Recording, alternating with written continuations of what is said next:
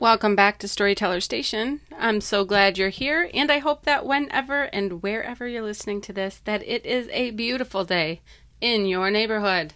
It is lovely here, a bit hot, but I will take it. I love the sunshine. I like to be warm, so hey, I'm gonna go with it.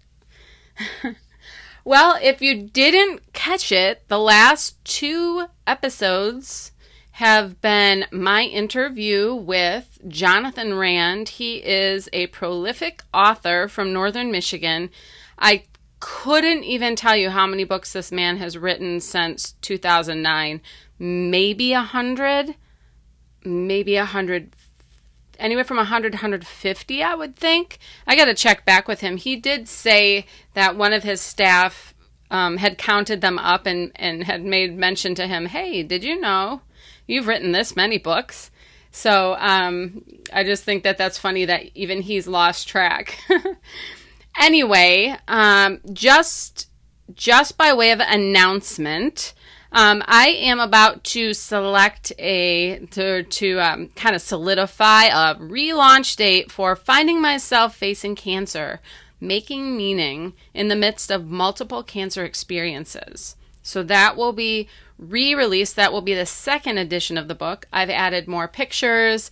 I added some part of the story about my skin cancer. And so there's just more in there. I had the cover redesigned. And along with that, I will also be relaunching Keeping It Together, A Patient's Companion Through Decision Making. And that book is actually free to download when you purchase Finding Myself Facing Cancer. So that's kind of fun. And then if you purchase the workbook by itself, there is actually a free download for a guided relaxation from yours truly. And this is something that I specialize in. It was a lot different leading a guided relaxation in a recording studio than it is, when I'm sitting on my couch and it's nice and comfy and my client is comfy and I can look at them, and kind of pace the whole thing based on how my client is responding and that kind of thing. So it was a little bit of a challenge for me, but hopefully it will be a good tool or a good resource for anyone that's just struggling with anxiety, depression, overwhelming thoughts, stress, that kind of thing. It's just meant to kind of quiet your mind, quiet your body, and center you. So check that out. And I will keep you posted as to when those relaunches will be scheduled. I had better have a date for you next week because I would like to relaunch in August. So hang in there. So as you can see in the description for today, this is a solo show, and I will be reading from Finding Myself Facing Cancer 2nd edition in a little bit. But first I wanted to talk with you about starting with the end in mind, and particularly when we're talking about plotting. So when I first started writing, I thought for sure I was a pantser. And for those of you who are maybe not as familiar with some of the jargon or lingo in the independent author world, and maybe traditionally published authors speak the same way about things, but your writing style is either you plot your story, so you plan it out, or you're pantser, which means you just kind of feel your way through a story and see what happens. And some people call themselves plantsers, or I think it's plantser or pants. It's like plotter and pantser mashup because in some ways they they do plot, but then in other ways they just kind of are a little more loose. And so if it's a spectrum and plotting is on one end and pantsing is on the other, I am probably somewhere in the middle, maybe a little bit more toward the plotting, because I do tend to plot out the story. So here are some ideas for you if you are just kind of starting to get your ideas together, or if you are like, okay, I am writing my book this year, or I want to know more about how I can get this idea out of my head. Here's kind of like my process and my recommendation for you if that's where you're at. Now, also, I would say that if on the spectrum you are more towards a pantser, but have found the writing process extremely frustrating, I would encourage you to perhaps try plotting, because really that's where I was at. I thought, no, I want a free flow. I just want to be a pantser. I don't want to have to worry about all this structure. I just want to, enjoy the story. Well, what I found was I was really struggling. And I think that people who talk about writer's block, I think maybe that's because they're relying too heavily on their pantsing. Like they just want to experience the story. But I do think that there is an element to storytelling in writing where there's a space where you have to plan. You have to plan a bit, especially if you're writing in a series. So for me, as I'm writing in a 9-book middle grade fantasy series, I know that I'm already, in some ways, as I'm writing book 1, I'm already writing parts of book 2. In book 2, I was already writing parts of book 3. And y'all, I just finished my first draft of my 3rd book. So I have just, been writing the 4th book. I don't have that many words, but especially if you're writing in a series, you have to plot what's going to happen at what point. Because if you don't know where you're headed, it's going to be very hard to make your way there, if that makes sense. It's better to start with the end in mind, where you're like, okay, my characters need to get here. And I know all of this stuff needs to happen in the meantime. So then the question just becomes, all right, well, where do I start? And sometimes you start the book in one place, but then end up rearranging it. And that's why one of my things that I like to say is I'm a puzzler, because in the plotting process, I don't necessarily feel like I have a super firm grip on the whole story, like how it's going to progress. I know the things that need to happen, so I can write all those down. I know where we need to end up, so that's fine too. But then it's like taking all of those pieces and putting them together like a puzzle.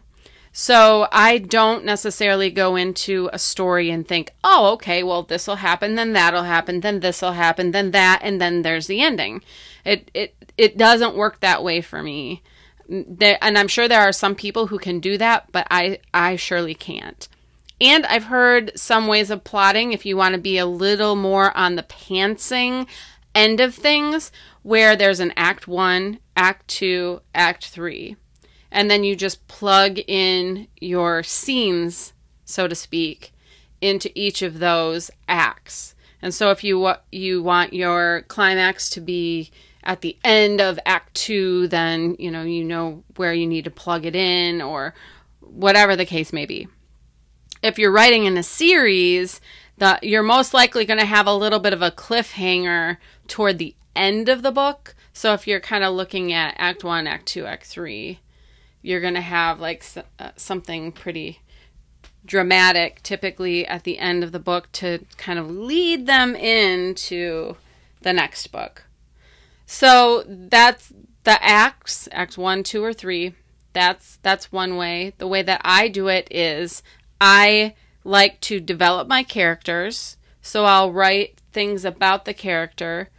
I probably don't go as in depth as some authors. I know some authors actually do like personality tests for their their characters, or, you know, they know everything about them. If I know what they like, what they don't like, if I know what their strengths are, their weaknesses, their birth date, the color of their eyes, the color of their hair, and maybe even how tall they are, then I'm happy. Like that's like, oh, okay, that's a person, you know?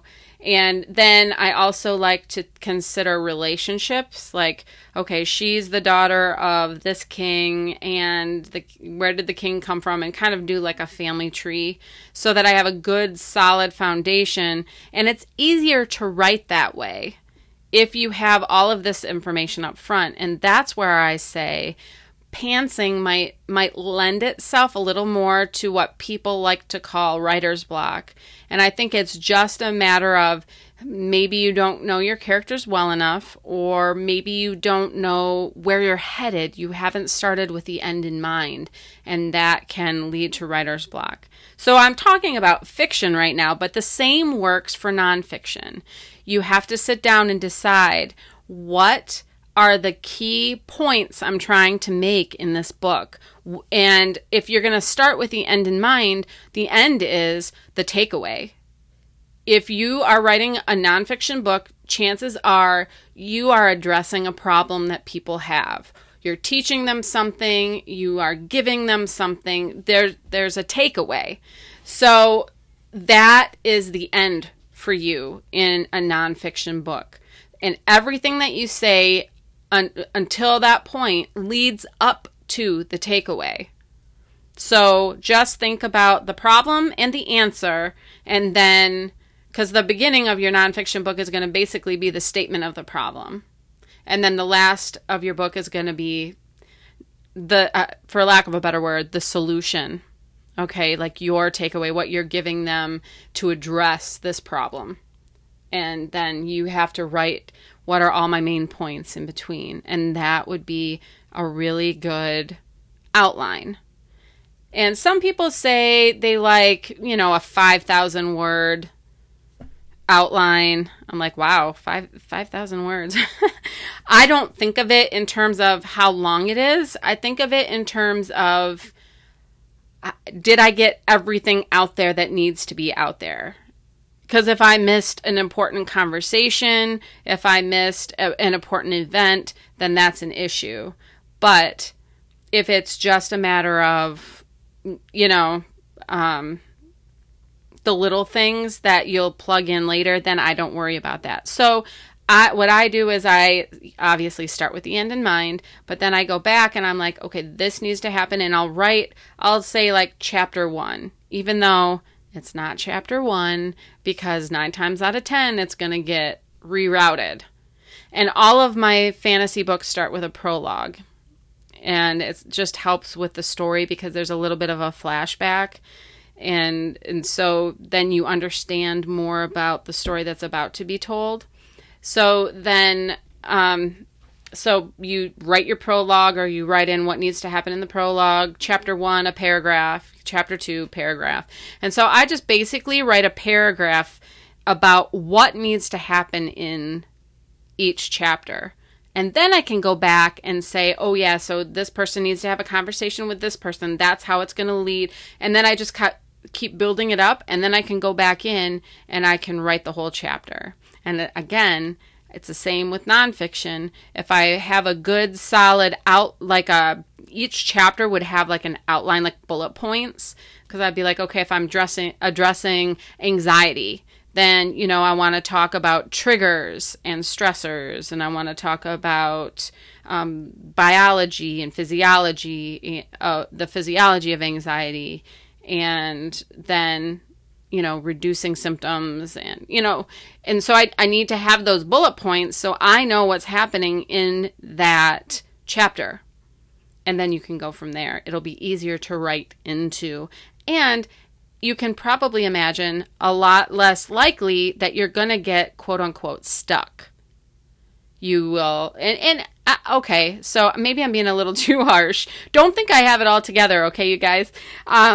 No, but I think what I'm trying to say here is, even like in the fiction, I will say there are times when I'm like, but wait a minute. Like, why does he care what she says? And I have to think about motive, or I have to think about, like, why this would be happening, or, you know, that kind of thing. And if I can't figure it out yet, and I'm kind of just like, my mind is like spinning, I'm like a hamster in a wheel and I'm not getting anywhere, then I will stop there. I highlight my last paragraph, like, yo, girl, you gotta come back to this. And then I move somewhere else. And then just start writing into something that, you know, is already fresh, or, you know, it's like, oh yeah, okay, I know I can pick up here. So there are points when I get stuck. It's not that. It's just that typically if you've got things laid out, planned out, plotted out, you're going to be in pretty good shape to get a first draft done. So me, for as little as I write, I will have to say that a first draft takes probably about 3 months. And now that my kids are going back to school, though, I'm really going to try to hit it harder. And I thought the same thing last year, but we'll see. Because then the days I'm not in my office, I feel like I should be writing at least a couple hours every day. But, you know, this kind of leads into another little, I'm going to save it for another episode. Like, how often should you write? And that whole topic of, you know, habits, writing habits, and etc. So I'll save that for another episode. But for now, I hope I've made this clear without, you know, overstating everything, that beginning with the end in mind can be a very powerful approach to whatever it is you're writing. So I hope that helps. I hope that, I hope that helps. So now what I'd like to do is I would like to switch gears for you. And I would like to read from Finding Myself Facing Cancer. And it's interesting. Here I am talking about starting with the end in mind. And you guys, anyone who knows anything about cancer understands you don't really know what the end is going to be. But I believe in the afterword that you're about to hear. I did communicate a takeaway. And even though, like I said, I knew with this project, not necessarily in the cancer experience, but I knew in this project that I really wanted to try to communicate hope, even in the midst of something that can be so scary and that's life-threatening. So hopefully you hear that in this reading, and I hope that you are encouraged and even inspired through my words this morning or this afternoon or whenever you're hearing this. Just be inspired and be encouraged, okay? That's the takeaway. All right, so without further ado, here is the afterword of Finding Myself Facing Cancer, Making Meaning in the Midst of Multiple Cancer Experiences, 2nd edition.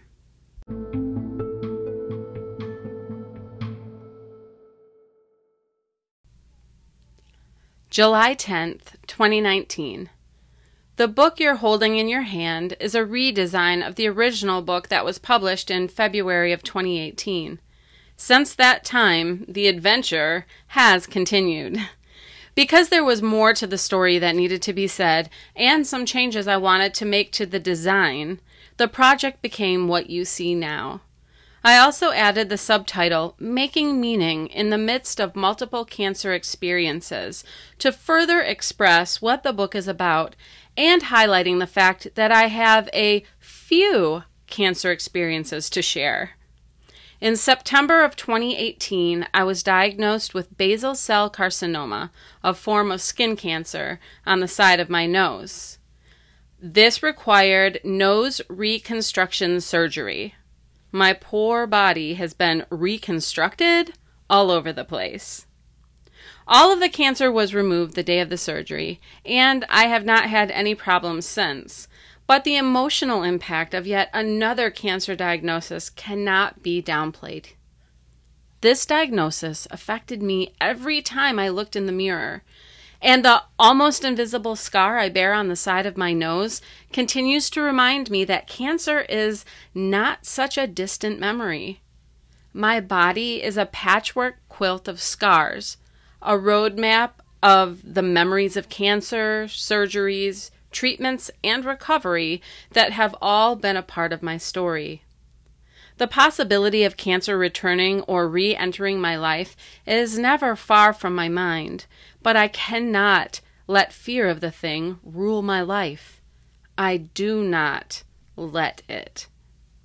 I remember that restoration and healing come. Acts 17:24-25 and verse 28 say, "The God who made the world and all things in it, since he is Lord of heaven and earth, does not dwell in temples made with hands, nor is he served by human hands, as though he needed anything, since he himself gives to all people life and breath and all things. For in him we live and move and exist." I rest in the fact that nothing will happen to me that is not within the scope of God's attention and control. So I do not live in fear. I celebrate every day and am thankful for health and every provision in my life. I'm thankful for my 4 healthy children and their strong father, who is my dearest companion and support. These men in my life bring me joy and love beyond words. I'm grateful for healthy parents and every moment spent with them. I thank God for and am careful to recognize even the, quote, little blessings in my life, including our high mileage minivan or my favorite shirt or the sun shining in my window. All things are glorious gifts from above, and I acknowledge them as such. In this life, there will be trouble, struggle, pain, and loss. But through it all, I will keep my eyes fixed on God and choose to trust Him. For me, that is the only way to survive and thrive. It is the only way to truly find myself, the only way to make sense and meaning in the midst of it all.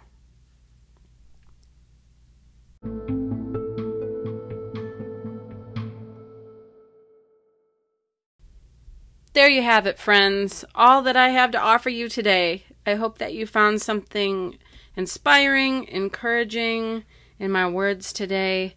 And I hope that you have even felt empowered to tell your own story and just to value your story.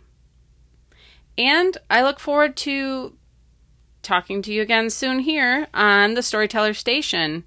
In the meantime, if you would like to be in contact with me or have any questions and maybe even would like to offer to be on the program, please let me know.